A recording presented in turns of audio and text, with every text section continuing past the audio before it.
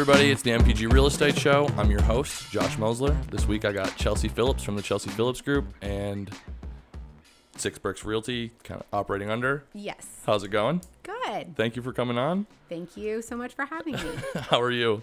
Good. Election day. It's a crazy day. It is a crazy, crazy day. I'm so excited for some of those texts to stop, though. Things like that'll be nice. Yeah, I agree. Yeah, all the ads and stuff. Like me and my wife have been watching TV sometimes, and we're like, "Whoa, this is terrible." So I'm the worst. Like we don't even have a TV up in our house. Like there's just other things I feel like I should be doing. I can't sit still anyways. So I haven't been inundated with that. But like as a realtor, you have to answer every phone number that calls, and so half of them are like, "Hey, you know what John Osnoff did this week?" And I'm like, "I don't know, but I really don't need to. Are you looking like, can I help you in another way? You want to buy a house?" Yeah, that's what I need to know. Like these are your questions or my questions. And I'm like, I have never called an expired or for sale by owner in my life. Like, what do I do to deserve all these calls from the things? But I don't know. Our business line's been getting blown up too. I think it's just because probably like our phone numbers are out there, yes. right? And so they're just like pulling every phone number they can. Right. Yeah. Right. Just like get the word out. And it's hard because usually, statistically between October and November, there's usually like the percentage of the market historically drops since like 1960, like 9.8%. But during election years, it drops even more. Right. So like almost more than 12%. So things slow down a little bit. Usually it makes it up for it the next year, but it is something that affects the market. Now, the super low rates have been keeping people hopping even during coronavirus. But I mean, there's definitely, and it's hard to stay on top of everything how this could affect the real estate market, because really that's not my only concern, but it's a big one because that's what I need to be able to talk to clients about. Right. So like when Joe Biden says he doesn't want 1031 exchanges anymore, like that, like that would hurt. But do I really think anyone could ever pass that? No, probably not. Like it's been brought up before, so trying to stay on top of all the issues, but not letting those, those are not the reasons, obviously, you should make a decision, but it is something you should be prepared for with the outcome of any election. Like, I don't know if you saw the ballots. There was a provision about taxing nonprofits who own. Yeah. Like, if that happened, do you know how many more properties would be opened up? Like, these are things we should be paying attention to, because these are the things that affect the real estate market. The local stuff. Yeah. Yeah. So, that's huge. Do we know what that would do? Yes. Like that, there's so many properties that will be held forever because they don't have to pay taxes on them. And so, and it's great for things like, churches and stuff that they don't have, but then they also own these extra lots, or there's some that have like demolition by neglect in the historic districts. They've just been ignoring them. They want them to fall down, and it doesn't matter to them because they're not paying taxes on it. Like, right. And those could be something that someone could restore or do something with. SCAD owns so much of downtown and no taxes. And, what's the salary now? And not that SCAD does not bring a lot to Savannah. They totally do. But, I think Paula makes the highest of any president. Paula Willis. Yeah, like higher than Harvard. I think it's like, and, her residence is written off by the college with no it's pretty I didn't nice know house. that. That's pretty crazy. Yeah, but these are things that really affect the downtown. So if those people were paying more, first of all, it'd be more money for our city. Yeah. But secondly, it would have a dramatic effect on like availability, I feel, of properties or things that could be restored, because a lot of times they don't have to sell because they're not doing anything. So right. There's so many things that come up to an election that we should be on the lookout for. And as soon as we get a reading either way, we need to make sure that we're telling our clients like, hey, we need to be prepared for this. This is what most likely is going to happen. This is what the things that are going to happen. Like if there's something coming up. So elections are like, even though I'm not I do not watch I do not want to get involved in like the minutia or like who's ever hurting whoever's feelings, but I do feel like I have to be on top of what the outcome could be for the real estate market. Regardless. Like, yeah. So just have like a contingency in place for either outcome. Yes. Yeah. I mean, I think that's the most important thing. Shifting markets, that's when most millionaires are made.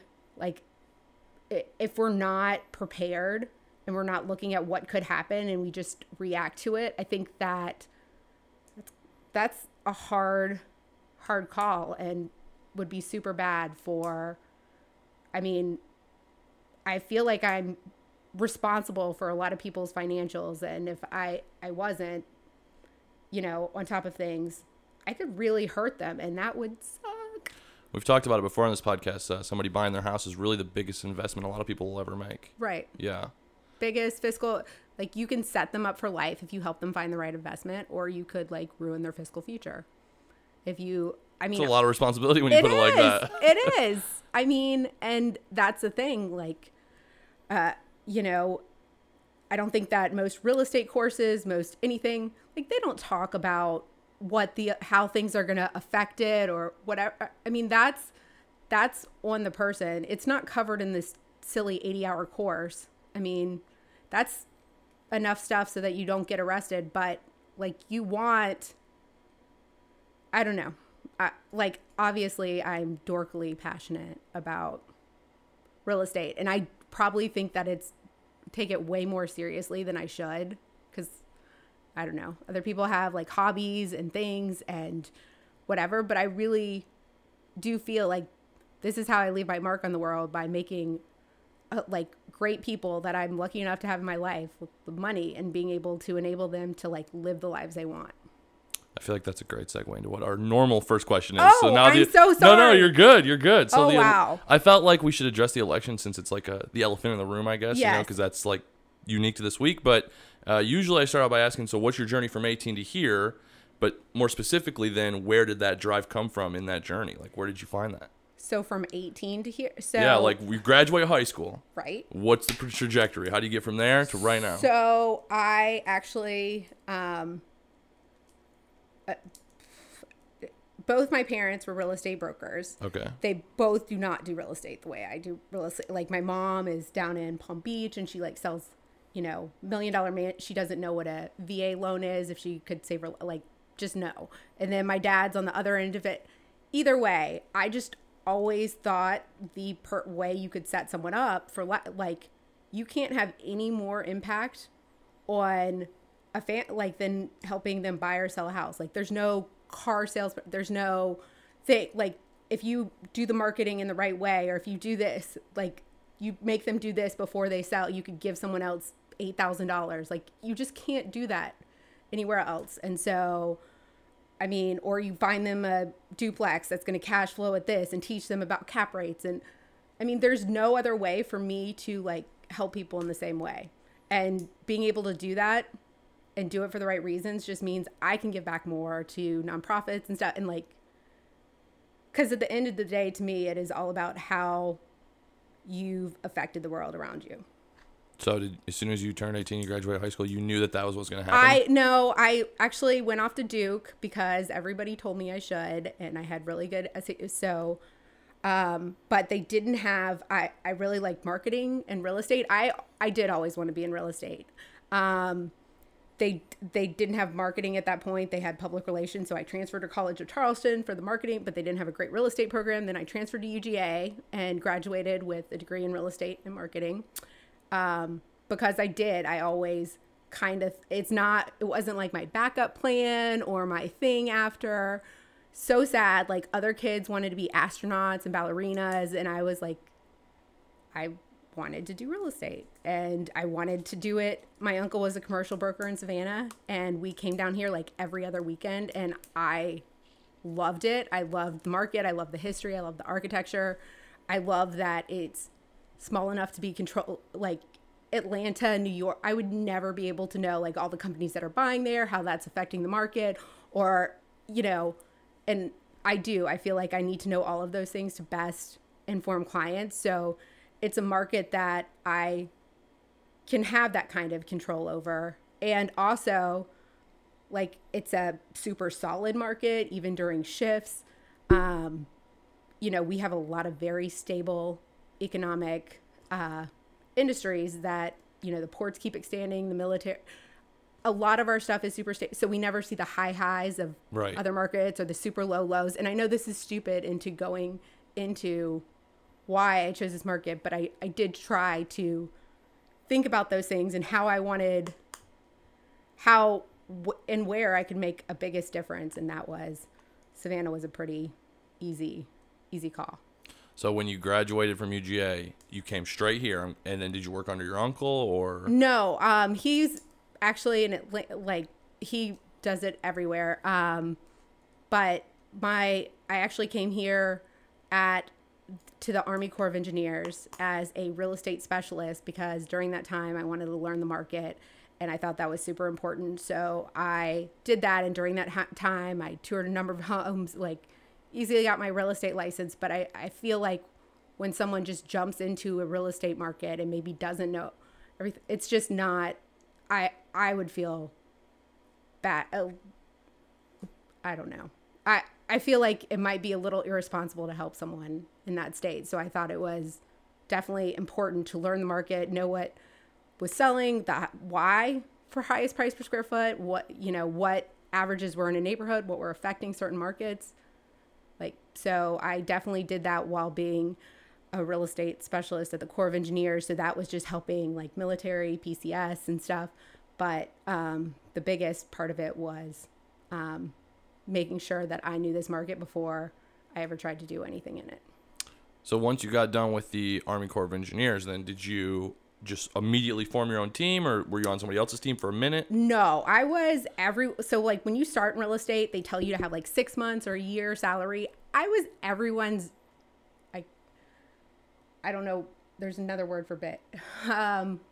Everyone's like, so there was like errand girl. Yes, errand girl. I was the one who was like, we can co-list this and let me go pressure wash it on a Friday and like we'll get it ready and listed and I'll coordinate all the things.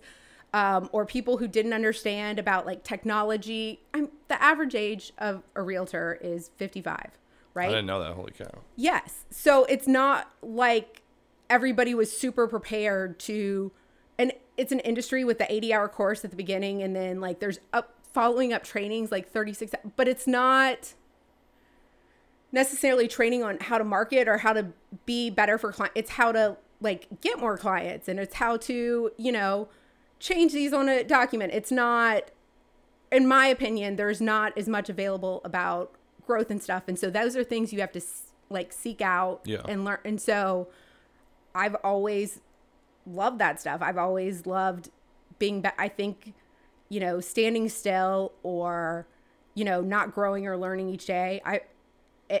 If you're not moving forward, I feel like you're dying. So I feel like intentionally pushed to be better every day. Because if not, you're going to get left behind. So I made like marketing things, set up Facebook groups for different agents. Basically, I was whatever needed to be when I started. And, it was great. And people gave me opportunities. And then from there, it just went on. But I was willing to do whatever it takes. And I think that's, flexibility in real estate is a huge, huge thing because you have to be ready. You don't know what's coming next. Like you can prepare as much as possible, but you better be ready to be flexible. And when things like coronavirus, and get ahead of that. Because if you're just like, oh, well, that sucks. Like, okay, how's that helping anyone? Right. So did you guys see that coming? Speaking of coronavirus. Were you able to prepare for that before, or was it kind of like, oh, this is here now, we need to figure this out? When people started, we started putting things in place pretty early because I was terrified of someone infecting their like 92-year-old Nana or things. But it was pretty easy for us to shift into, shift around it and make sure, okay, so these are the technologies we need to do 3D tours, and those are going to be up on every house before this day, so that our clients my biggest thing is not having clients ever have like a negative effect because they chose me, right? Like, if anything, I should be there to make their lives better, not, so if someone has a negative effect because they chose, like, it's soul crushing to me. So I try to limit that as much as possible by being on top of things. How long was it before you guys realized that was about to happen? Like March, April? I mean, so March is when we started getting masks and stuff. We were doing it even before St. Patrick's Day parade was closed off. I mean, we tried to be as much on top of it. We ordered tons of shoe booties and gloves and stuff. And we had our virtual tours ready. So we tried to pretty much have that all in place before, the end of March. Like, you can't just sit back. Even if people thought it was only going to be, hey, everybody's just going to sit home for 2 weeks and then like this is going to come thing. It's not going to hurt you to be over-prepared. Right, yeah. I never think if you ask anyone on our team, they will tell you it doesn't hurt. I'm like, it doesn't hurt to over-communicate. It doesn't hurt to blah, blah, blah. Like, it doesn't hurt us to be more prepared or more ready for what could happen or any eventuality. Once, so now that the coronavirus is kind of, first off, did you guys see any kind of decline in sales or anything during that time? Like, I mean, there's definitely things that affected the market during that time. I mean, the Gulfstream layoffs, which were, that was a pretty big effect to the pooler market. SCAD not coming back in session. Yeah, that's been huge for the rentals. That's huge for rentals, and it's also huge for people who are trying to sell in like the downtown, midtown area. But we have a lot of other folks who are moving here from other places, and it's been good to, like, we had certain feeder markets before, and I'm always big on following who our feeder markets are and where the people are coming from, and so those have shifted somewhat. But it's, as long as you're paying attention to the data and where things are coming from, like, there's a lot out there so that you can be prepared. But yes, the coronavirus, without a doubt, has affected the market. What are our biggest feeder markets? Atlanta is one of our biggest feeder markets. It is now moved more to, like, we have a lot from New York, New Jersey, actually a lot from Philadelphia. Ohio's always been one. I know, it's weird. Ohio, yeah. But like, Atlanta by far is our biggest feeder market. Okay, I never heard that before. Everybody always mentions New York, but I never hear. No, Atlanta for Really? sure. Yeah, like, people want to get out of the how busy it is. Like, I mean, I'm from Atlanta. I didn't. Okay. I wouldn't go back there. I love talking people out of it, like winning them from Atlanta. I mean, Atlanta's great. Like, and there's some great investments in Atlanta too. I'm not trying to undercut, but it is a market that is definitely has bigger things that could affect it that you can't be as prepared for, which I obviously can't stand. So. What do you think? How do you think that's going to transform? So eventually SCAD's going to come back, right? Right. So now you're going to have all those new people that are still pouring in from all those states, northern states, and from Atlanta. Right. And then once SCAD comes back, and I'm sure those layoffs at Gulfstream, that's cyclical, right? You think that'll come back? Because, I mean, like, I always hear Gulfstream lays off a bunch of people, then they bring a bunch of people back, and they lay off. Like, in your opinion, what happens with? I mean, I've heard some different things from different heads over there, so I wouldn't want to. I don't know that they're done with layoffs this time. Okay. But yes, they do hire, and there's definitely, things coming in that way. I mean, all in all, Savannah is going to be, pretty positively affected at the end of this, I feel, by everything that's happening. I mean, if I could live anywhere, I'd choose Savannah. Do you think there'll be a lull at all? Like, do you think that this market will see any kind of decrease? Yeah, so usually we did talk about the decrease during December. I think that from the October to November, especially during election seasons, that's always historically happened.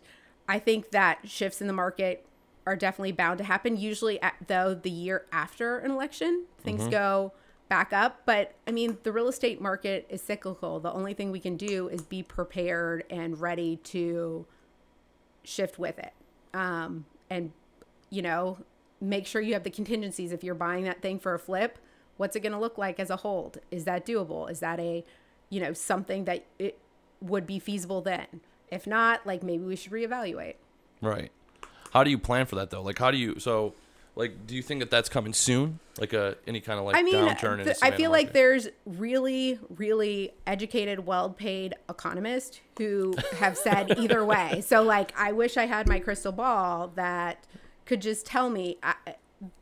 I think that I've tried to be as educated on this as possible, and I don't think that there's a clear consensus. I think that the low interest rates, even though there was a lot of people scared of buying because of coronavirus and things that were happening, I mean, they still bought a lot more than people thought would. Yeah. I mean, we sold a house in the middle, like in May. Yeah.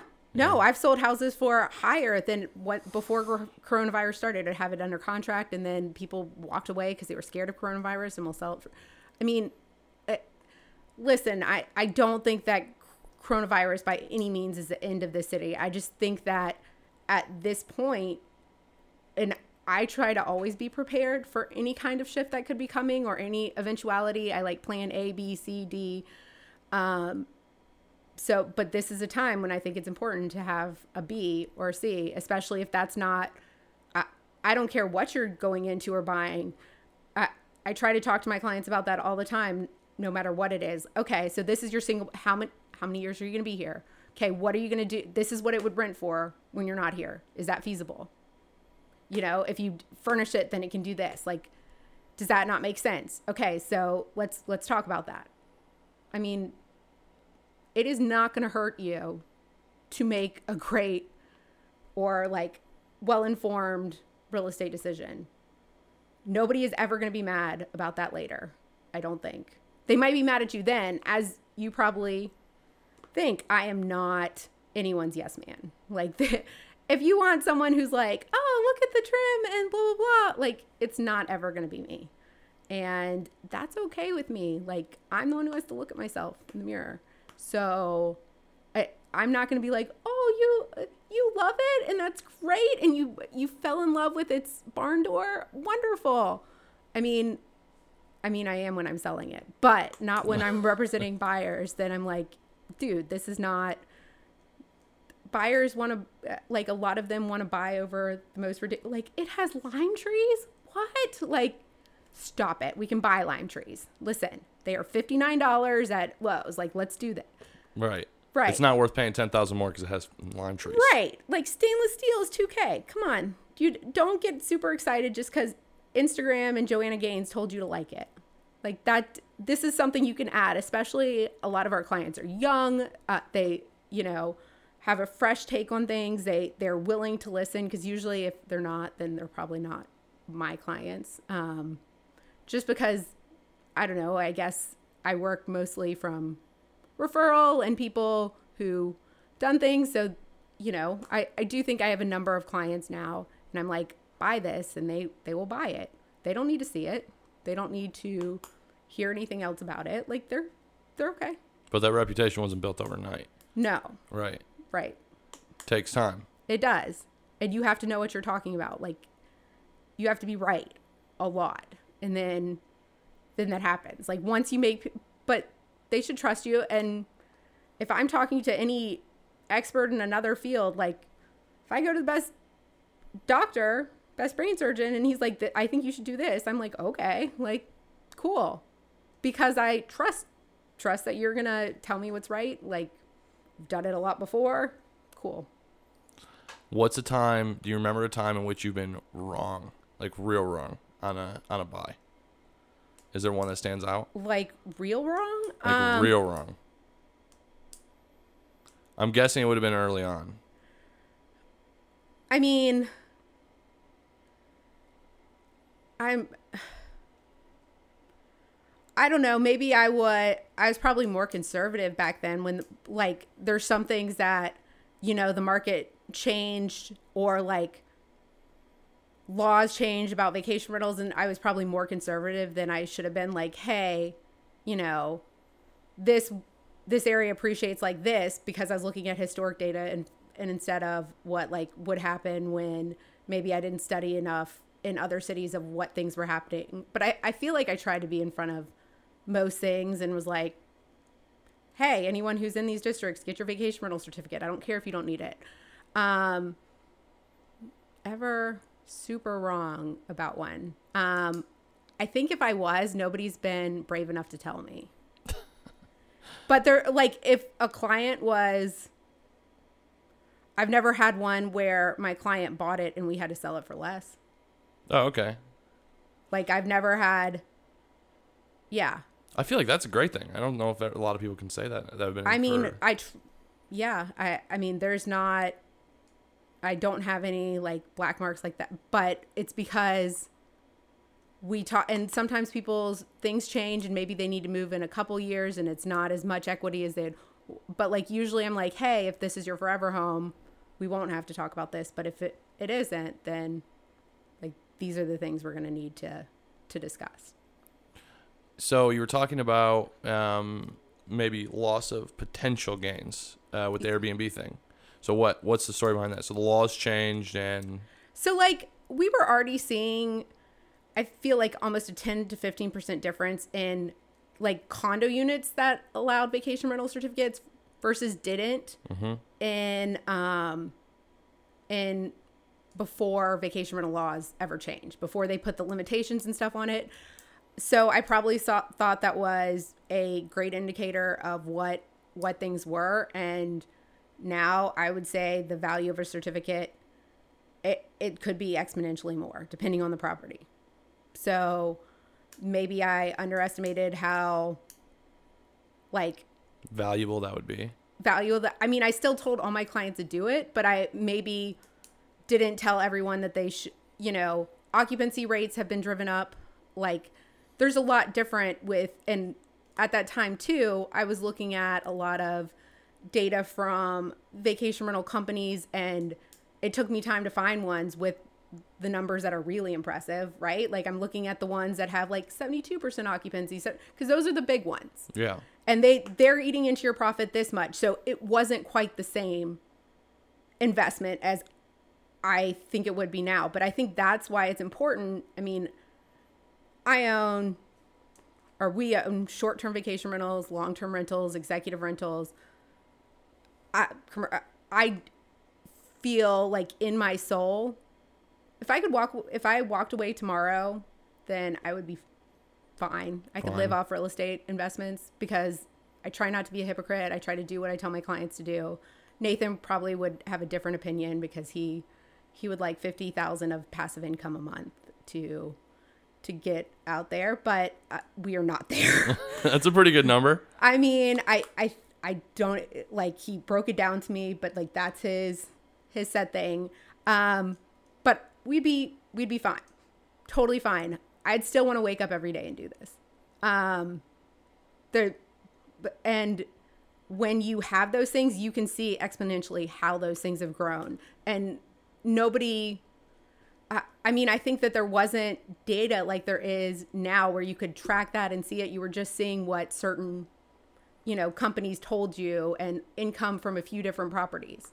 Or same thing for like executive rentals. There wasn't as much data. There wasn't like a database like Furnish Finder or something where you could kind of see that centralized. And I felt like I tried to be on top of it, but even then a lot of stuff was just piecemeal around. So it was harder. So it sounds like you guys are super data driven. Yes. So where are you? I don't know if this is like a trade secret, but like how are you getting that data? How am I getting like any what? like so like you're talking about like on these vacation rentals and stuff. So like having vacation rental, now we have clients who we work with for years, and we've been able, because they work with us, now they have managed 30 plus properties. 4 years ago, they did nothing. Like they didn't even know what a vacation rental was. So we use their data. We look at their statistics. Over time, you get the statistics for a lot of the outstanding properties around here, and you kind of see what people are doing. You talk to a lot of the investors who own the most amount of properties here. Like I try to, talk to different vacation rental like companies out on Tybee, and the expert out there, I go to him and he's like, hey, pools will bring an average of 50% more income. Okay, like show me, great. And then you have that understanding and go from there. But every day you should be asking those questions. If there's a reason something's outlying, something's selling for more, selling for a higher, why? Okay. Like, there is a reason. It's not everything that is an outlier. There's a reason it's an outlier. I mean, maybe 1 in a million is like a crazy person. Right. But I don't think so. Like, I think that there's something had to drive that crazy person to do it, like to waive that appraisal and do the thing. I mean, so what are those things? So you're just leveraging relationships, and just if you see like an outlier, do you just start calling agents and trying to get to the bottom of what's going on? Or? I mean, when there's an outlier, I usually look through, I want to know the financials. I want to know why this is usually, hopefully the outliers are mine. Right. But yeah, like, no, I want to know if they did something special to target a market that's not here. Did they post it? Like, for a long time, we've been using groups like the Airbnb from Atlanta, like the short-term vacation rental owners from Atlanta group, and other things like Investors Worldwide, and targeting those markets. Thankfully, like, the social media and it helps us really, really reel in on those. And here, a 10% cap rate is not that exciting. Other places like New York, they're super excited over 5. Like, really excited. In California, same thing. I mean, and the buy-in is so much higher. These people are ecstatic, and it's just, if they're not, it's because they're not getting the information, and that's our job. How did you come up with that philosophy? Is that something that you got from? I think it's like the marketing part. We should be always looking for the demographic, but I think because those outliers, like, everything should be, anything you see in the market, anything you do, I think it's so important to be a constant learner of stuff and to take that. I think that there's a lot of agents who are super great salespeople, but like, those are not necessarily my people. Like, I think the ones that are really great have the heart of a teacher. Money will come if you do the right thing. If you make other people money, like, it's even going to be, they're going to tell their friends, they're going to be super happy. They're like going to be able to live this life that they couldn't. And they are going to be the strongest advocates for you. Sorry. No, you're okay. Oh, I'd never talked this much, I don't think.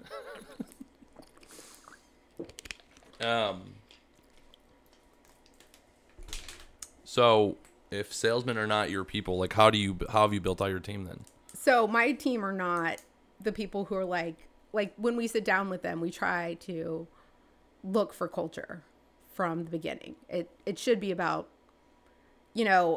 we've had people who've been like, oh yeah, like, I really want this because I want my beach house here.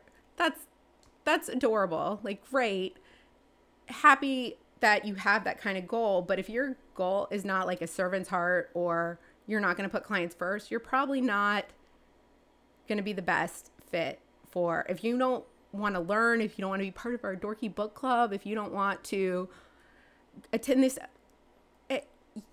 there is probably a better team that's a better fit for you, and you won't have to go through this stuff. Right. So really, you just centered on culture. Yes. How have you and that started with hire one, or was that like a learning curve? Oh my God, I'm the worst hirer ever.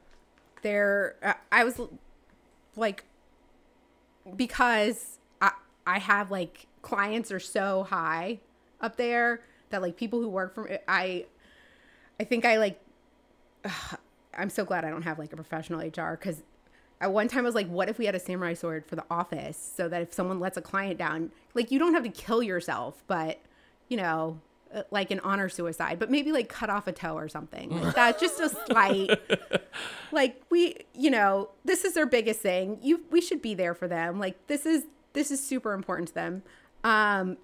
So I think people, definitely clients, know that about me. I think most people in the industry hopefully would say that about me as well. Like, I think,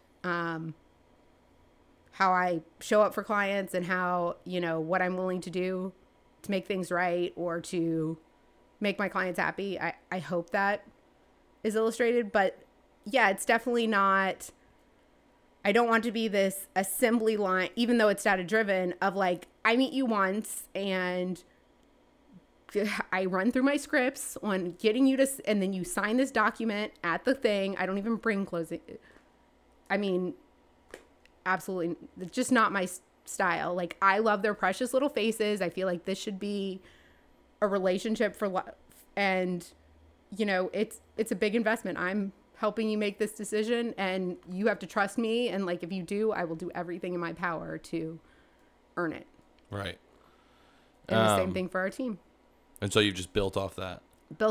And like having specialists. And I think when, you know, there's a lot of realtors who, what I call chase a dollar, and they would run from Tybee out to where, you know, Statesboro, and are like, I'm the best to help you here. I don't think I am the best. I don't know that market that well. Like, I would not be of benefit to you or super benefit to you. Could I try to learn it? Sure. Would I ever be this? No. I mean, there's agents that come down from Atlanta to represent their things here. I don't even want to, I mean, and there's certain parts of marketing and stuff that are applicable for other areas. Definitely. I mean, that stuff is easier, but really, if you're going to advise someone, you should know it. You should know it in your heart. You shouldn't just do it because, like, I hear all the time someone took something down at St. Simon's because it's like $3 million listing. And I'm like, it's maybe they learned enough, but in my, like, I just wouldn't have the bandwidth, or I know that I wouldn't be the best. So where exactly do you yourself cover then? Like, what's your specialty? So my specialty would be, like, I think it's in investment, right? It's in appreciation. It's in, like, I love the markets that are going to appreciate super well for clients. I think those are super important. I think numbers can make sense in a lot of places, but it is hard to have the same settled appreciation as you're going to have in like a lot of the historic districts or things where we know over time that historically this is appreciated this much. It's hard to manage those risks when you're looking at a place where there's 12 builders in a 5-mile radius, and any shift in the market could make that super vulnerable. What do you think of everything that's been going on, like in the east side, like State Streets and all that?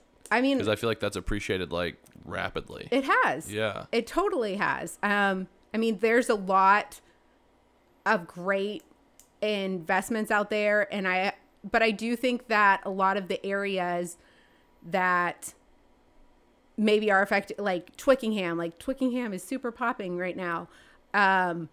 Outliers like that, when a market shift happens, sometimes they are definitely more vulnerable because there's not necessarily that a base there or whatever that established.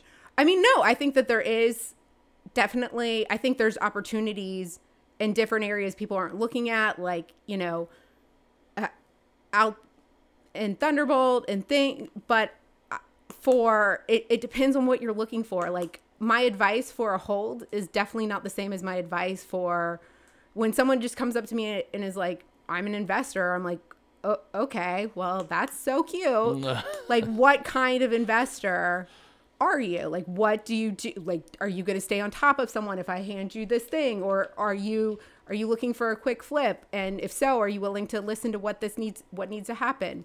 I mean, it's totally a different buy usually than a long-term hold or an SCVR or an executive rental. Usually those are not the same in my mind at all. What do you think about like the east side right now? So I've been hearing like a lot of rumblings about like Cam Park, Jackson Park, even across to Kyler's Brownsville. Right? Yeah. We've heard it from a couple of guests on our show that they think that it's coming up. But what's your opinion? I mean, I definitely think that there's just such a lack of affordable housing. Anytime you can get something cute redone under that $200 price point, there are people who are willing to move into that neighborhood. Like, yeah, I think that there's definitely, with the reurbanization, there's people who are willing to do that. There's also, I think, a good amount of misinformation that drives it.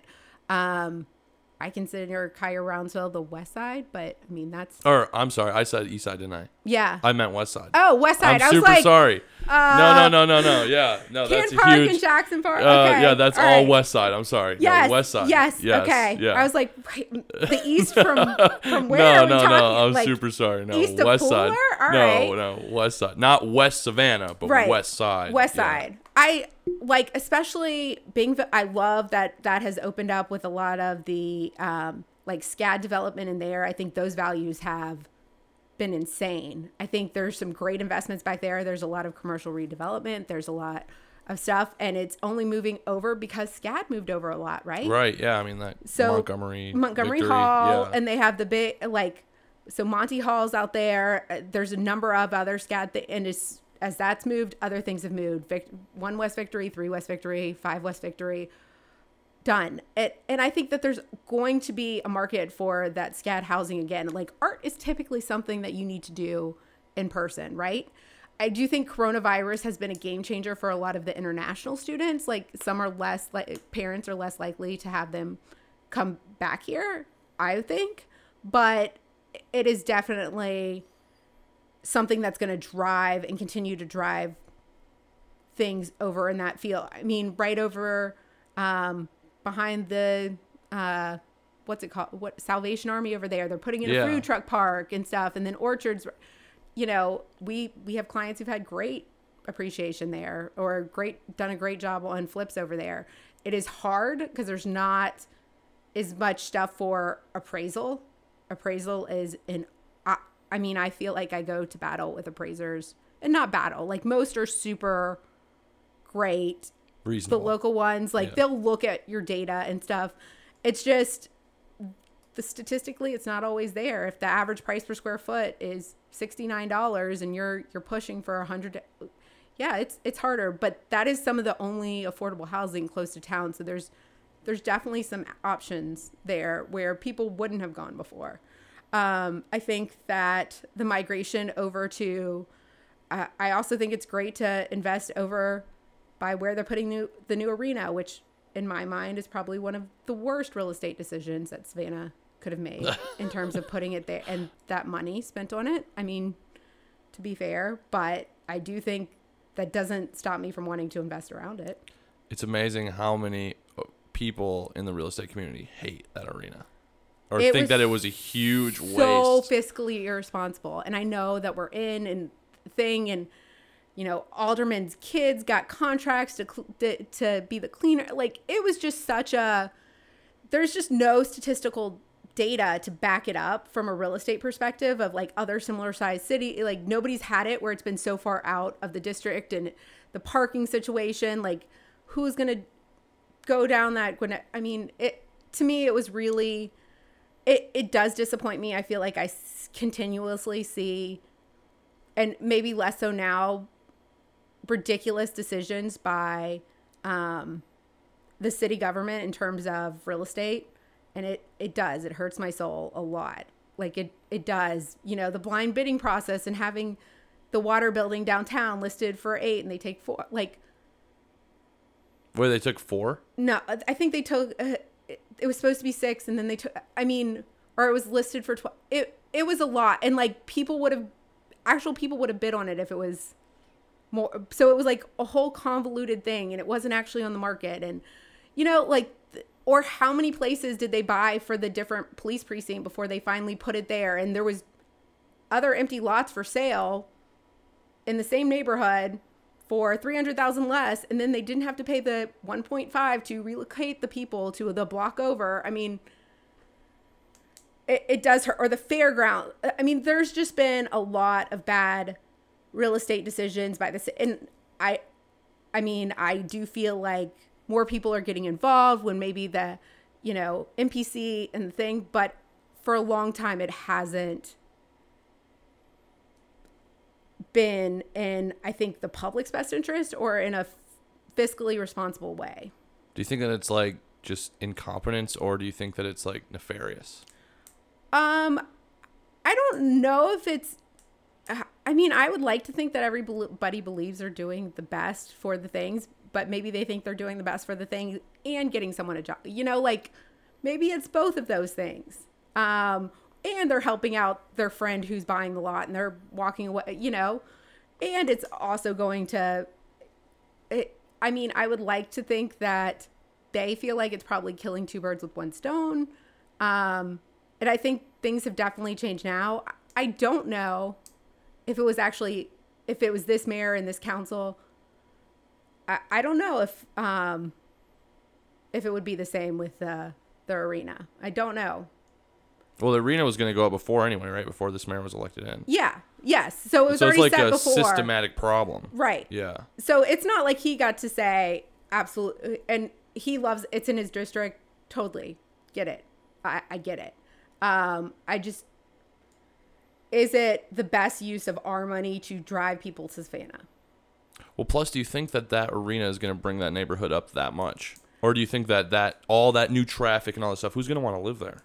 I mean, I think that there's people who are going to want to live. I mean, have you seen the stuff now? It's like, I mean, the arena would be, I think, preferable than the current. Yes. Yeah. Things. And I think that it will add value to the neighborhood, but I don't think that it would affect our market and affect the benefit of if say it was put in that Savannah Wharf project or like right down there. Oh yeah, that'd be perfect. Or if it was like down by the warehouses that burned out on President Street, like then that would have been a super walkable, easy, you know. Do I think it would have had, and would we have had to spend the same amount of money to have a property that's under the water level and have to do this whole I mean, those are hard questions. Plus, it might still flood out anyway, I'm told. I heard. I mean, it might not even fix the whole problem, right? Right. I heard another investor, he had like a great point. He said, if the city can't be trusted to run a cafe in Forsyth Park, how can they run an arena on the west side? I mean, that's a fair, but the city has changed, right? The city government has changed. There's been a handover. I think it's always going to be hard with Savannah when we have this like alderman system as opposed to the like straight up mayor, like for Charleston, who can make these overlying decisions and look at the stuff. Like they have a lot of people to keep happy. What is the alderman system? So can you give some insight on how each district has its own alderman, and the aldermans are selected from their district. They make up the city councils. The mayor does not have as much power here. It's more of a city council voting situation. So it's not like they have this thing. I mean, they have power. It's just not the same as if they had all the power and you have these different districts that want these different things and everybody wants to bring these projects home to their own district. And I do think now we have some great alder people who are really looking out for the future of Savannah and, but did we always have that? No. Did we always, what's the difference between an alderman and a councilman? Do you know? So they're on the city council. Right, but I mean like between like a traditional city council and the way that Savannah does it. Like do those aldermen have so like a more city power? Council system is kind of different than a mayoral system. So there's all different ways to name the same thing. Okay. So it's pretty similar to a city council, but it's just the mayor would have way more control and it's not like a voting down the line thing. Okay, I got you. So the mayor has a lot more hoops to jump through with the aldermans than like your typical. Right. Okay, I got you. Okay, let's shift gears a little bit away from the city. To my understanding, I should say. Yes. Yeah. So I was going to ask you a little bit earlier. So you're talking like you guys don't have a TV, you're constantly focused, working, no hobbies.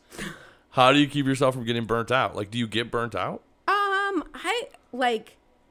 I don't know, because clients are so different. Everyone is like this own special little snowflake. And so it's not like I do the same thing every day. It's every house is different. Every person's goals are different. So I think it's hard. I mean, I foster dogs. And I mean, by that, I mean, I have a doggy door and just supply them food and they go to camp. So basically I don't do anything there, but I love. You must work like an insane amount of hours, right? Yes. So like, do you ever just get feeling burnt out from just doing that all the time? Yeah. I mean, I'm sure, but I don't have any chill. Like I have no, when people are like, oh, well, like that makes me super uncomfortable. Even people are like, oh, congratulations, it's a closing day. And I hate closing day. It means like a client's going to break up with me and they don't need me anymore. I mean, and I have to sit there still for an hour. Like that's a horrible thing. I don't want to do either of those things. You don't like the check? I mean, the check shouldn't be the check is like afterthought. Yeah. Whatever. The check, but it means like someone that has been an important, or I've been an important part of their life. Like now they don't need me anymore. It's the same thing with like, I guess with foster dogs, that you get to be part of their like happily ever after, but then they don't need you and move on to their.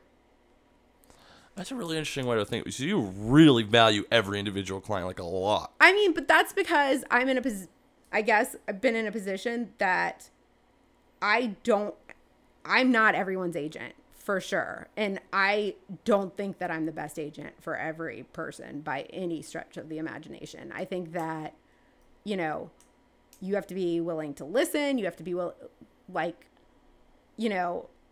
I mean, if you're a jerk, like there's someone who's better for you, who's also a jerk. Like you guys should be together. And yes, I don't need that. But thankful, like all of my best friends, it's super sad, are clients, which is really sad. But the thing is, you're going to make the average salary of the top 5 people you spend the most time with. Who are you going to spend more time with than them?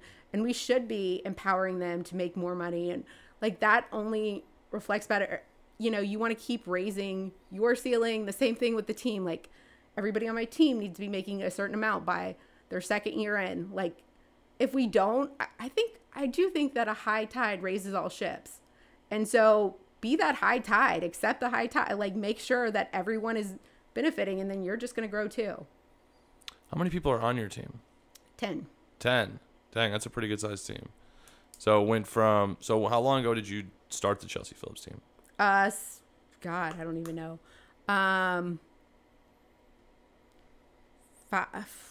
4 years ago, maybe. Okay, so that's a pretty good growth trajectory, 10 in 4 years. Yeah. I mean, it was...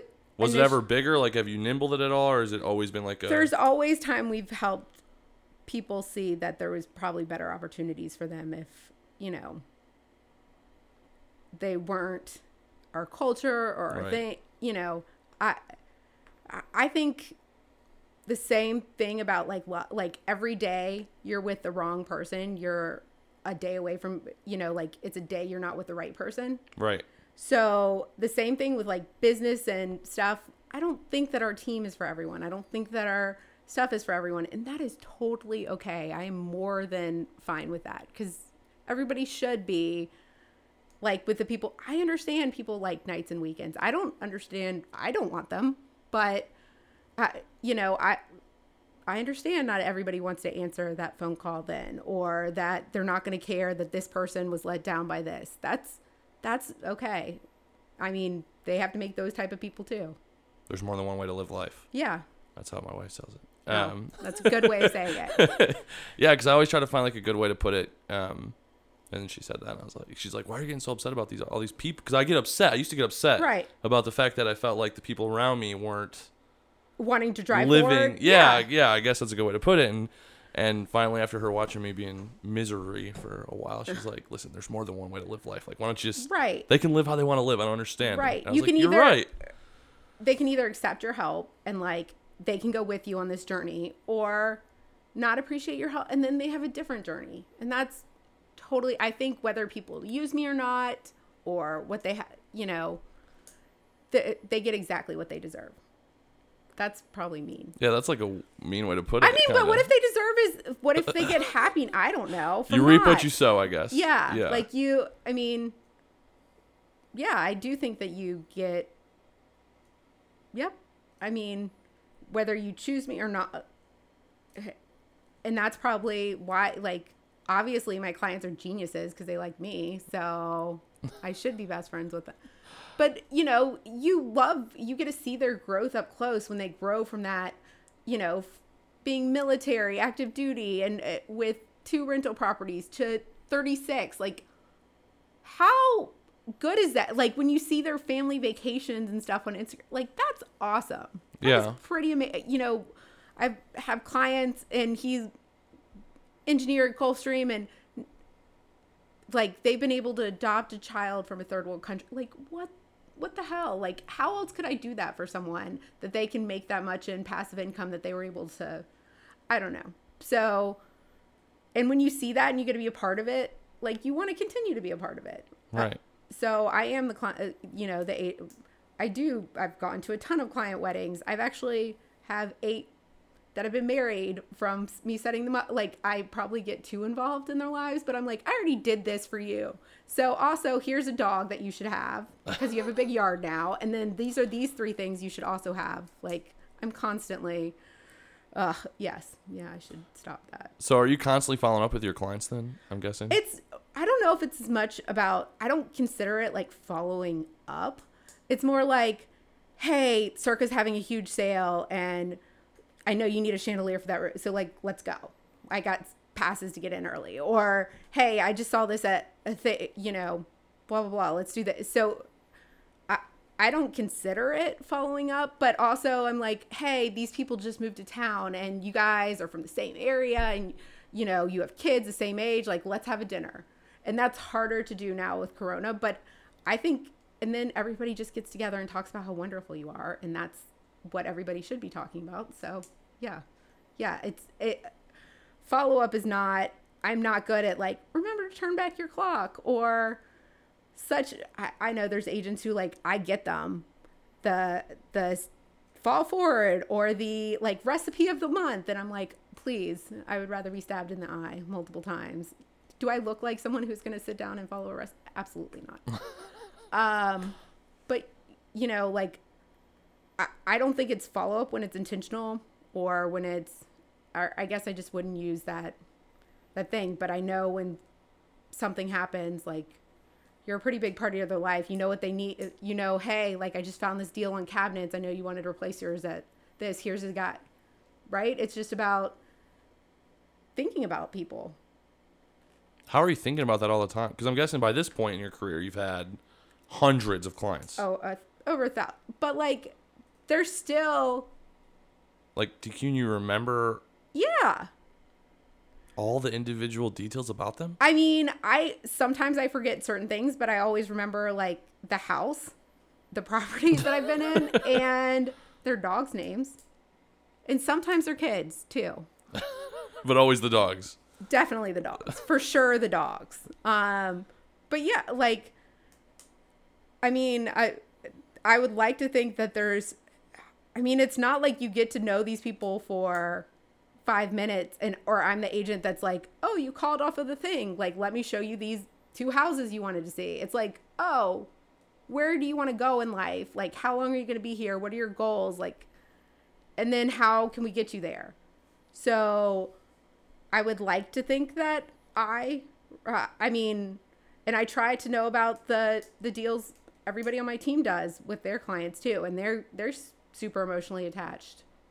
I mean, if not, maybe we're probably not the best team for them, for the agent. I got you. Okay. Is it gonna? I'm guessing you want to get bigger. Like, do you want to grow? Like growth has never been a goal of mine. Like, I want to help more people, and I feel really bad when people have crappy agents. Like, I feel bad when I see them have bought something and I have to deal with the consequences, because maybe they didn't warn them about something, or, there's times when they've been outright just wrong. Like, people have bought stuff because they think it can be a vacation rental in an area that that hurts my soul that someone did that to them. And I do feel like it's kind of like my responsibility or to save them from bad agents. And so that's what drives me, but it's not about, I'm really bad with financial goals for myself. Like, that's never how I see things. I'm not financially motivated. I think money is only equated to happiness to a certain amount. According to, for instance, anything over that amount is butter. And if you do the right things, you're going to make that amount. So it's not like, I mean, do you have like service area goals or anything so like that? So like that has been more around like who the team is and what their specialty is, like, right? So we have like a Richmond Hill special. He's great. His, you know, kids go to school there. Like he lives, he knows everything about those, but, or an island specialist who, it's more about making sure I'm aligned with someone who can really do that. Because if they're not going to do it, I don't need it. I don't want it. Like, I don't want anybody to like ever, if you ask my friend, like the worst thing that I think someone could ever call me is like nice, because that means like I wasn't any more to them. I was just like, meh, right? I wasn't like, she was amazing. She transformed, like these great, like the worst feedback I could ever receive is like, she was nice. She sold me a house. Like, oh, great. That is the worst imaginable thing to me. It should be like, she was such an advocate. She negotiated the crap. Like, you know, I've never seen another real estate. And I feel like when you look at our reviews, that's what you see. I mean, I don't want people who like I either want, you know, if I did this with you, like, you should either be diehard fans or something I didn't do to show up, and then I need to figure out how to fix that. So with your relationship, or with your business so centered on relationships, how has Zillow been affecting that? So like, because I mean, a lot of the initial call-ins and stuff, things do come from Zillow. I think there's a lot of agents who are like, I hate Zillow. I understand that. I mean, Zillow is, but the thing is, like, as long as you understand the metrics of Zillow, like, we can't ignore it. But I mean, do you think that it's gonna someday work to replace? I think they already are. Brokers? Yeah. Agents? And I think that anyone who is replaceable probably wasn't doing it the right way in the first place.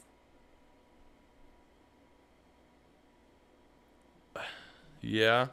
So like, I mean, if someone's just opening a door for you and doing it and giving you a sheet, like, that's replaceable. I get what you're saying. Okay. So like, you think like the low hanging fruit, the people that are doing the minimum, that's who it's going to replace, Right. not necessarily the people that are Let's say entrenched. most are there, but like if someone is, if you're just opening that door, if you're handing off sheets, if you're doing a thing, if you're most of the realtors, like, you know, who are here to make, I mean, yeah, that's who it's going to replace.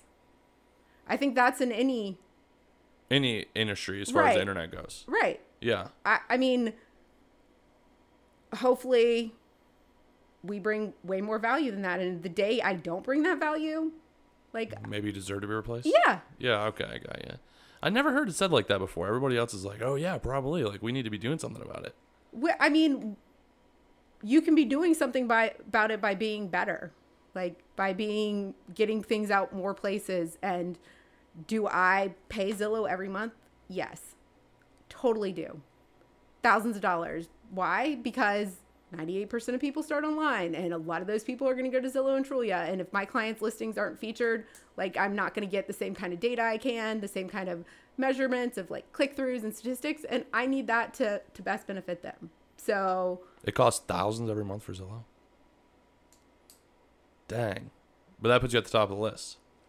It's not, I mean, there's people who spend way more on Zillow and stuff. It's more about being able to claim your, and having featured listings there. Okay. So to me, that's really it's more not about pushing your listings to the top than it is about. Right.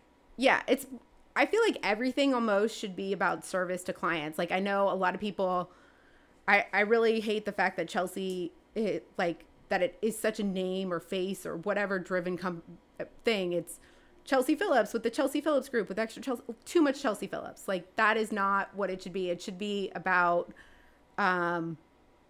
like, the level of service you provide, how you change things, and like a standard of service, because standards are replicatable, and our team has standards. It's not something like I expect every person on my team to do what I would do for a client.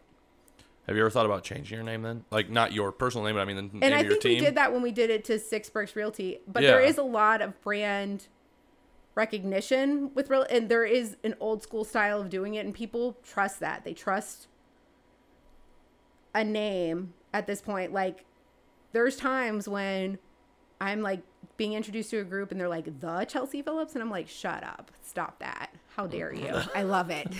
Stop talking right now. But I mean, I really, that part of it, if I had started in a different way, I probably would not have done Chelsea Phillips Group. Right. Yeah, I probably wouldn't have. Is there really any way to like change that now, do you think? I mean, we still have Chelsea Phillips Group. We have inside of a brokerage, but you know, there's notoriety. It says Chelsea Phillips has been voted best realtor for the last 8 years. Like, oh yeah, I was going to congratulate you. I just saw that. Thank you. Good job. Thanks. So it was like a perfect timing because that just happened. It did just happen. Who? What publication was that through? I was gonna... Connect. Connect. Okay. Yeah. And this is your 8th time in a row? Yeah. Dang. That's pretty crazy. So it was like my first year here, and like this sweet single mom, like nobody would pay attention to her because she was a super low budget, and her agent had actually told her to start going to see houses with listing agents just so that he didn't have to show them property. And I met this girl, and like she's single mom, so cute, and I love it. So they bought their first property for 80, and then 2 years later sold it for 125. Like, I love that stuff. But she was super excited. And so when we got her killer deal, and it was a foreclosure, and we ended up installing like fans the night before at midnight before closing so that it could go through an FHA approval. Like, it was probably, I probably shouldn't admit that on the air, but like all of these things, like she did a huge, it was very nice, but she was like, everybody, you have to do this. And so she started a thing, and then it's just gone from there. But everybody, when I went first time, they're like, who the hell is this chick? And that's fair.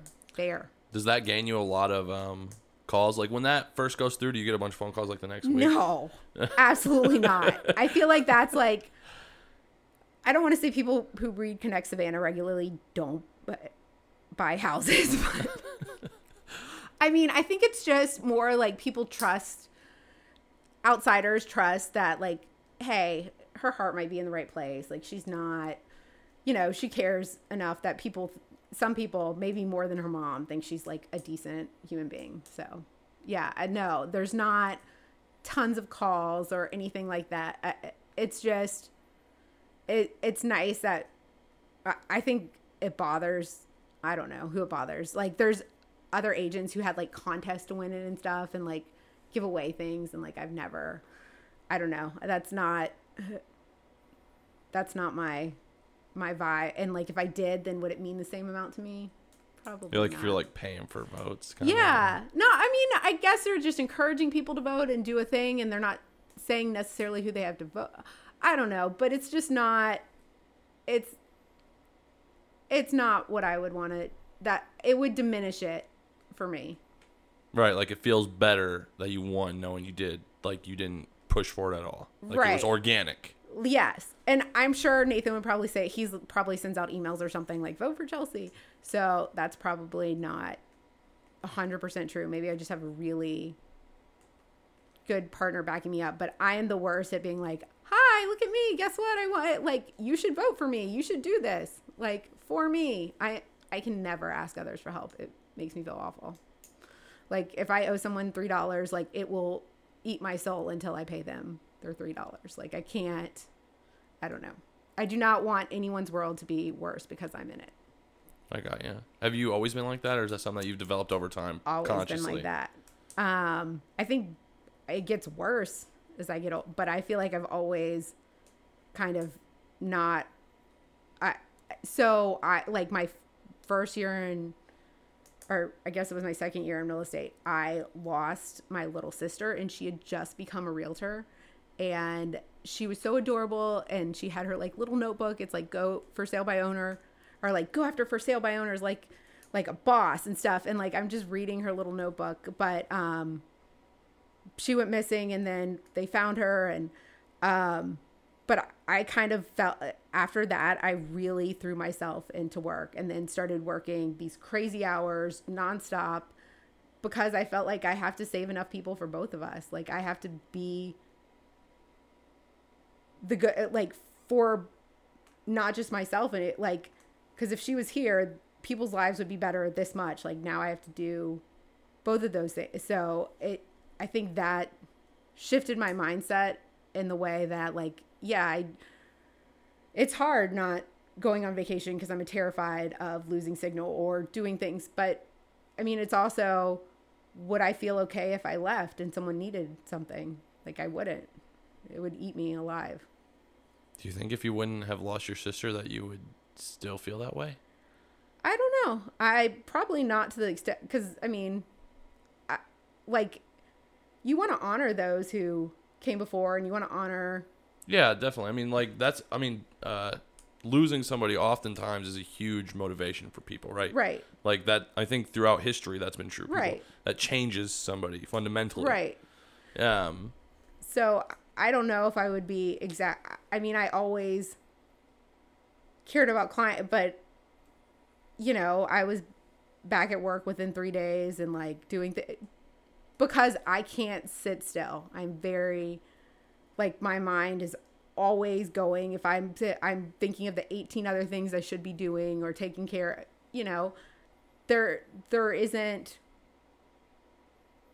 I don't know. I do think that helping others I don't know if I'd be the same person or if I would devote the same hours, because I think a lot of time, like at the beginning especially, it was like avoiding dealing with it, but then it just became,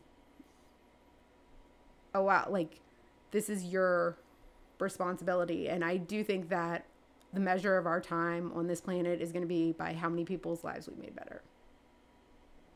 I don't know what else. It's not going to be how much money we made. It's not going to be the thing. It's not. Like, in my mind, it's not. So, or I hope it's not, because if so, I'm screwed. No, I don't think it has. I do agree with you. I do think that at the end, it's going to be who have you helped the most? Yeah, or, you know, how many people have you helped? And or, like, if you're not... within your capacity to do so, you know? Right. If you're not... like, did you have an impact on this world or did you not? Like, how big was the impact? Like, you make an impact by giving back. And, you know, if it wasn't real estate, I probably would be working at a nonprofit, which Nathan would hate. But do you have like a nonprofit that you support? Yeah, like I have a ton of nonprofits I support, but I always like, I don't know, sexual assault victims and puppies, or like dog, you know, things that can't help themselves. Like those things like eat innocent my soul. Yes, victims. I really like the nonprofit here. I like a lot of them, but Coastal Pet Rescue, Hugs is a great one. I don't know if you've heard of them, but they are phenomenal. They and I sponsor their costume contest. They're doing it online this year for Boo Bash. Everybody should check that out. But they do like a hand up instead of a handout. So they have like $15 counseling sessions for like parents who've lost their kids and all these things. And there's no low cost like couples counseling or anything, or for children. I mean, if you don't have insurance, you're pretty much screwed. Right. Yeah. So definitely. The fact, like, and it's not even $15. Like, you can get around it by working there or cleaning up stuff, but it gives these people, like, I do like a hand up. I think you should teach people to fish instead of, you know, give them your fish. Right. Right. That's kind of interesting. I never heard of a like a nonprofit counseling center that runs like that. I know. It's really. They should do that for more services, really. I know. They totally should. You hear about it, like there's like some restaurants in India that do it, whether you clean up, but really there's not. I don't know. I think it's really a great cause. You know, the Rape Crisis Center was a big one, and I know they've gone through some changes in leadership, but there's a lot of causes that tug at my heartstrings, but most of them are related to things that can't help themselves. Yeah. Yeah, I got you. Yes. I think that, oh, sorry, go ahead. Go ahead. No, you go ahead. What are you going to say? I don't even remember. I don't know. I was going to ask, so, that's kind of, I think that me and my wife were definitely the same. So one time we went to a banquet for kids that were sexually assaulted, and they told the statistics on how much money that brings in versus how much money animal rescues bring in. And it's like crazy how little. It's horrific. Because they said like, they think their theory was because you can't put traumatize kids on TV, but you Yeah. can put animals on TV. Right. And that's where they're drawing the most money. Yeah. But it is pretty sad, you know, like It's there's like a super real sad. problem going on. So I totally think that, I think that a lot of times those are ignored unless you guys look in those, because they can't make a poster child for that, right? Like, No, they yeah. can't. But they are horrendous issues. I don't know. There's people who are like, oh, you like dogs. And I'm like, I don't care if you want to save whales. I don't care if you want to save like the Tasmanian bat, unless that's the one that causes coronavirus, in which case stop doing that. But like, I don't care. Like, as long as you care Yeah. and show up for something, like, great, you are making a difference. Same thing with voting. Like, I feel like I have so much more in common with people who vote, no matter who you vote for, than people who don't. Like, I am sure there is a reason, and a great one, that you have to vote for that person. And I respect that. I think that this country is made from people who have their own like minds, and you should have your own opinion and stuff. You can't be mad about that. I can't be mad about no, I just think I have way more in common with that person, or the person who cares a lot about anything, no matter what it is, than the person who doesn't. Yeah, I would agree. Yeah. Oh, I think that's common across high achievers, right? Like, I know you wouldn't. I don't know if you'd label yourself that, but I think some people would. I think a lot of people would. High doers, you know what I mean? Like, I think that's like a common trait. Yeah, I don't know. I have very hard time with like that, or like talking about, you know, that's so much more, because there's so many people who've done more. Like, there's people who have. Well, there's always going to be somebody that's done more, right? Like, geez, if I could only take like, you know, Mother Teresa out of the history books and maybe like 17,100 other people, then I could be best. But maybe until then, I should be pretty humble about any accomplishments. Yeah, I got you. I can respect that. Okay, shift gears a little bit. Okay. So, where do you get like content from? Like, are you listening? Like, I'm guessing you're furthering your education all the time. Yes. Is there anybody that you're following, books you're reading, anything like that that stands out? I mean, I'm usually reading, but we talked about it a little before the interview, so I don't know if I'm allowed to refer to that. I probably am not. But like, I do try to keep 5 books on my thing, and try to read through them. I love some podcasts. I do try to go to those. You know, I love meeting David from Bigger Pockets, and I love like. Those are great. You met David from Bigger Pockets? Yeah, he's awesome. What? Yeah, he's so good. He's actually a Keller Williams agent. I knew that. Yeah, and they're big with like Keller speaks of Williams. things. Yeah, so he's, but I try to follow. I think the biggest thing in this business, people try to follow the profit, like the PROFIT, and I think the biggest thing is to follow your profits, which are the people who do business the way you want to do business. The people who are like, his strategy isn't, but there's a lot of people who, you know, if your passion is Burr, like, you should be listening to him. If your passion is like then there's someone who is the best at each of these things, and you can read their books, you can follow their podcasts, and you're going to get what they're saying. But people just try to, I think this general idea of getting better is kind of hard, because like, we all have weaknesses and strengths. Like, if you have a weakness and you need to learn around that, great, then do that. But if you should definitely focus on your strengths and what you're doing, things that are applicable to this. We try to stay on top. I've sat through more boring city council meetings than I could ever, do.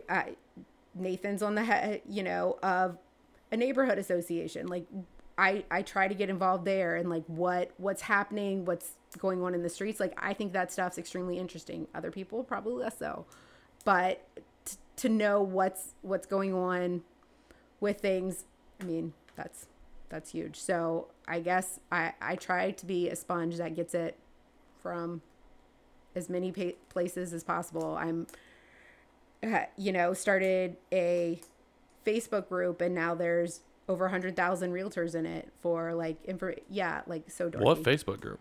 So, I mean, you have to be an agent to get it, but there's lead gen injections, and the Nick Bald with lab coat agent. Like, there are people who are doing this, and they're doing it in a quicker amount of time, and they're bad, like, and they are willing to tell you what they did. I mean, we've gone in and we went to stay with the Loken Group in Houston, and they have the biggest Keller Williams team in they thousands of transactions. And I actually, by connecting people, like, it was actually one of my really good friends from Savannah, and she was moving out there, and now she's their vice president of so if you connect people and do things in the right way, like, people want to hear that they actually helped you and had an effect on your life. You should not be afraid to reach out to those people on whatever social media. Like, social media has made people so accessible. Like, tell them that.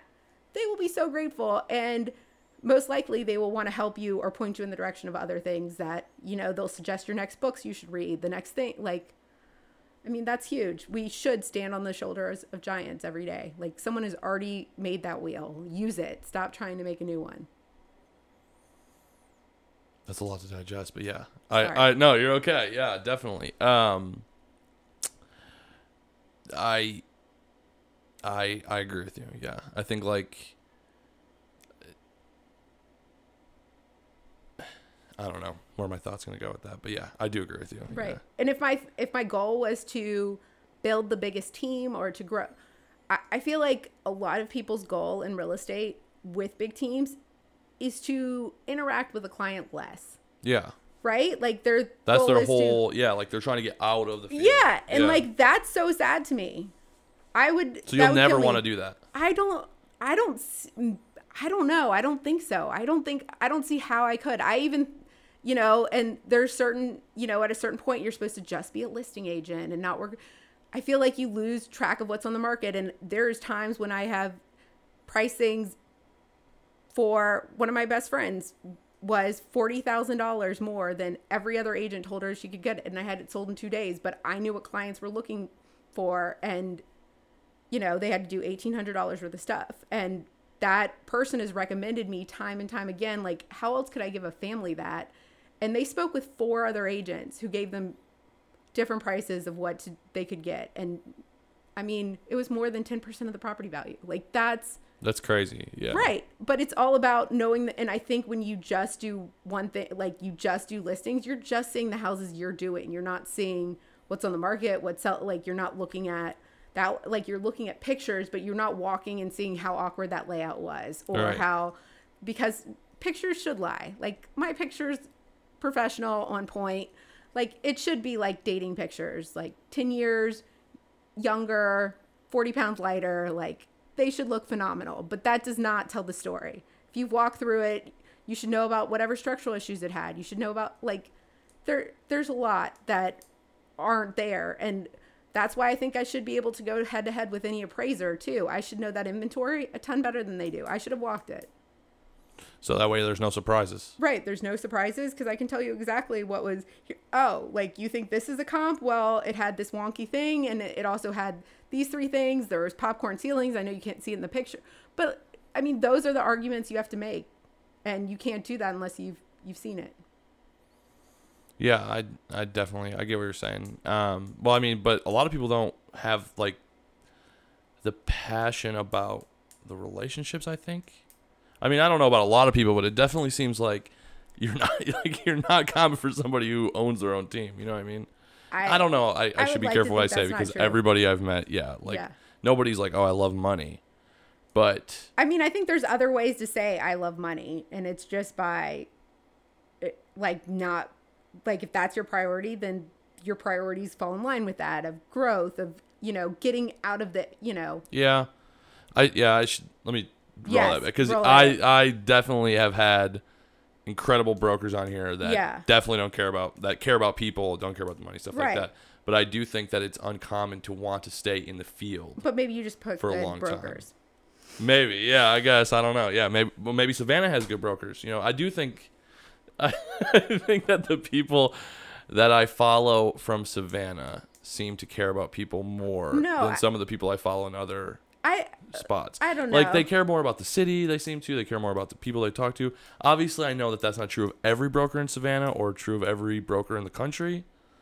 Yeah. But per capita, I just feel that way about here. I mean, I think deep down people are good people. I don't think that's it. I think it's, though, a lot of them got into this business with different goals, and they have different goals now as to what they want things to look like, and what they want, how they're going to grow, and what their priorities are. And I mean, that's fine. We all need different people. It's just, those are not my priorities. Like, the waterfront house wouldn't make me happy. It would probably annoy me with the gnats. And like, I don't even want to get on the boat. Like, I'm worried about losing reception. Like, these are just things that don't make me happy.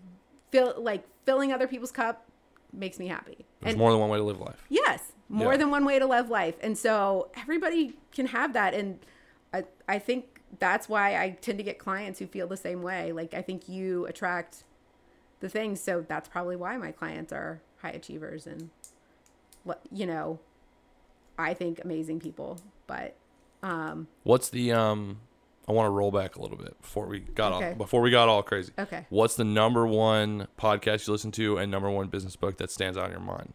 Oh my God, I love so many of those. That's so unfair. Like what? Like, is there like a go-to podcast, like the first one you listen to every day? I really like Radical Candor, probably more than I should. I also like I mean, there's Tim Ferriss. That's so hard to say because a lot of the real estate ones, all the episodes are so different. It's like there's certain things I need to listen to when I'm trying to, like, or that I suggest a person who's like investing in this or doing this. But I think having one person, one voice, there's not. But you don't have like, what? So you said Radical Candor? Yeah. That would be your, like, that's your go. Like, what do you listen when you jump in the car in the morning or whatever? Whenever you listen to it first. I'm on the phone. Typically. So that's like, but I have to be doing like 4 things. So like usually in the morning, I'm like trying to or put makeup on while listening to a podcast, while balancing on a thing so that I'm trying to get all my things done for one day. But yeah, I do like Radical Candor a lot. I do like Tim Ferriss a lot. I mean, Nathan makes it, but usually it's whatever I need in that season is what I'm going after. And I'm specifically like doing research to find whatever data that is for what I need to learn or what I need to improve on. Or so you kind of change your focus of what you're listening to depending on. Right. Like if I see something come up, I hate it when someone makes the same mistake twice. And I hate it when it's me or the team or the thing. So like once, great, like fail forward. We should do that. But like, if you don't learn your lesson from that, holy crap. So it should be about like learning a system or process to make sure that doesn't happen again. So I try to focus on whatever that season or that, oh my God, I sound like such a podcaster when I talk about a season of my life. No, I mean, that was before podcasting. Right? Oh. That's like a biblical concept, seasons of life. Oh, I thought it was like a Rachel Hollis thing. So No. Okay. All right. No, she stole that idea. Okay. Yeah. Good. Okay. Yeah. What about business books? Like, is there any book that throughout your career, like maybe early on in your career, that you read that really changed? I mean, I think everybody goes to like the MREA, right? Does everybody? Wait, what is it? The MREA, the Millionaire Real Estate Agent. You're supposed to read that. Like, I've heard of that though. They only talk about money, so it's really hard for me to resonate. Rich Dad Poor Dad is obviously. I thought you were gonna say yeah, that's like one. You know, that's definitely a big one. I really like. There's a book called Persuasion by Robert Cialdini, and it's it's super fact-based and like data-driven psychological studies, because that was I do love psychology, and so it's like if you offer this versus this, you're this much more likely to get more money, you know. And it's about finding people's emotional reasons, and that's works great with sellers, with other agents, with stuff, to make sure that they're, you know, I'm doing as much as possible to make them receptive to what my client is saying or what my client needs. So that helps me. Like I'm a dork about my list to sale price ratios and my buy to sell price ratios. Like I feel like that comes down to how good of a negotiator.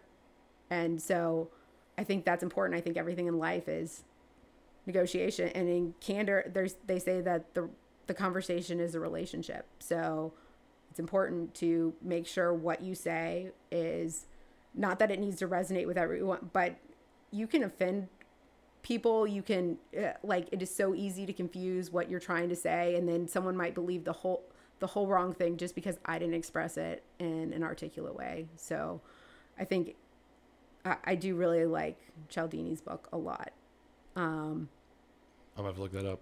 You said Persuasion is what's it's called? Persuasion, and he's like a professor, and it's super fact-based, but it's like it helps for everything on how to write offers, not explicitly, but it's really good about what, it's like kind of like a Freakonomics book, but for Okay, yeah. but for like negotiations and stuff. I like I really love I just read it by Extreme Leadership. Love Okay, that. yeah. I mean, there's so many. Is that Jocko? No, it's the Navy SEAL. Yeah. Is it Jocko? I don't know. Anyway, sorry. I feel bad because Yeah, I it's fine. should know better. But That was a good one though. Yeah. There's so many really great resources, and that's like find the things that you need to work or will help you succeed the most in this business and focus on it. Don't just read it because 3 other people were like, this is a good book. Like, read it because you're like, hey, what's I just messed up on something, or I'm lacking in this area, or I need to overcome this. Like, let me find out who I should listen to, who's already been through this. Yeah, definitely. Final question. Brand new real estate agent, just got in the business today. Advice. What advice would you give them? Like, what would you have them do day one? They don't know anything besides whatever the real estate class taught them. Learn the market. Please learn the market. Please show up. Like, there's a lot of real estate agents. There's not as many as I wish there were that cared or had that servant's heart. I mean, if you focus on money or the next sale or something, that is not going to create longevity. And you are going to be super exposed when a market changes or when anything happens, as opposed to if you are in it for the right reasons and do right by people. So your integrity and how you show up for it matters. It may not seem like it, like that will benefit you so much more than, that one call in or that extra few $1,000 or getting a bonus for taking them to a certain house. Like, if you tell them to do the right, that's huge. And be willing to learn and grow, because you need to. There's a lot of people who are doing it better than you. A lot of people who started different, find them, get help from them. Don't make the same mistakes as they did. You can stop that. That seems like really good advice. Thanks. All right. Thanks for coming on. All right. See ya. Thanks. Hey guys, thanks so much for listening to this week's episode. I just want to let you guys know that we now have a Facebook page, the MPG Real Estate Show Facebook page. Give it a like, share this episode on your social medias. Also, shoot me a text or comment and let me know what you guys think. I can also be reached via email, josh@Mosler, MOSELER, perkinsgroup.com. And I really appreciate all the support. Talk to you guys soon.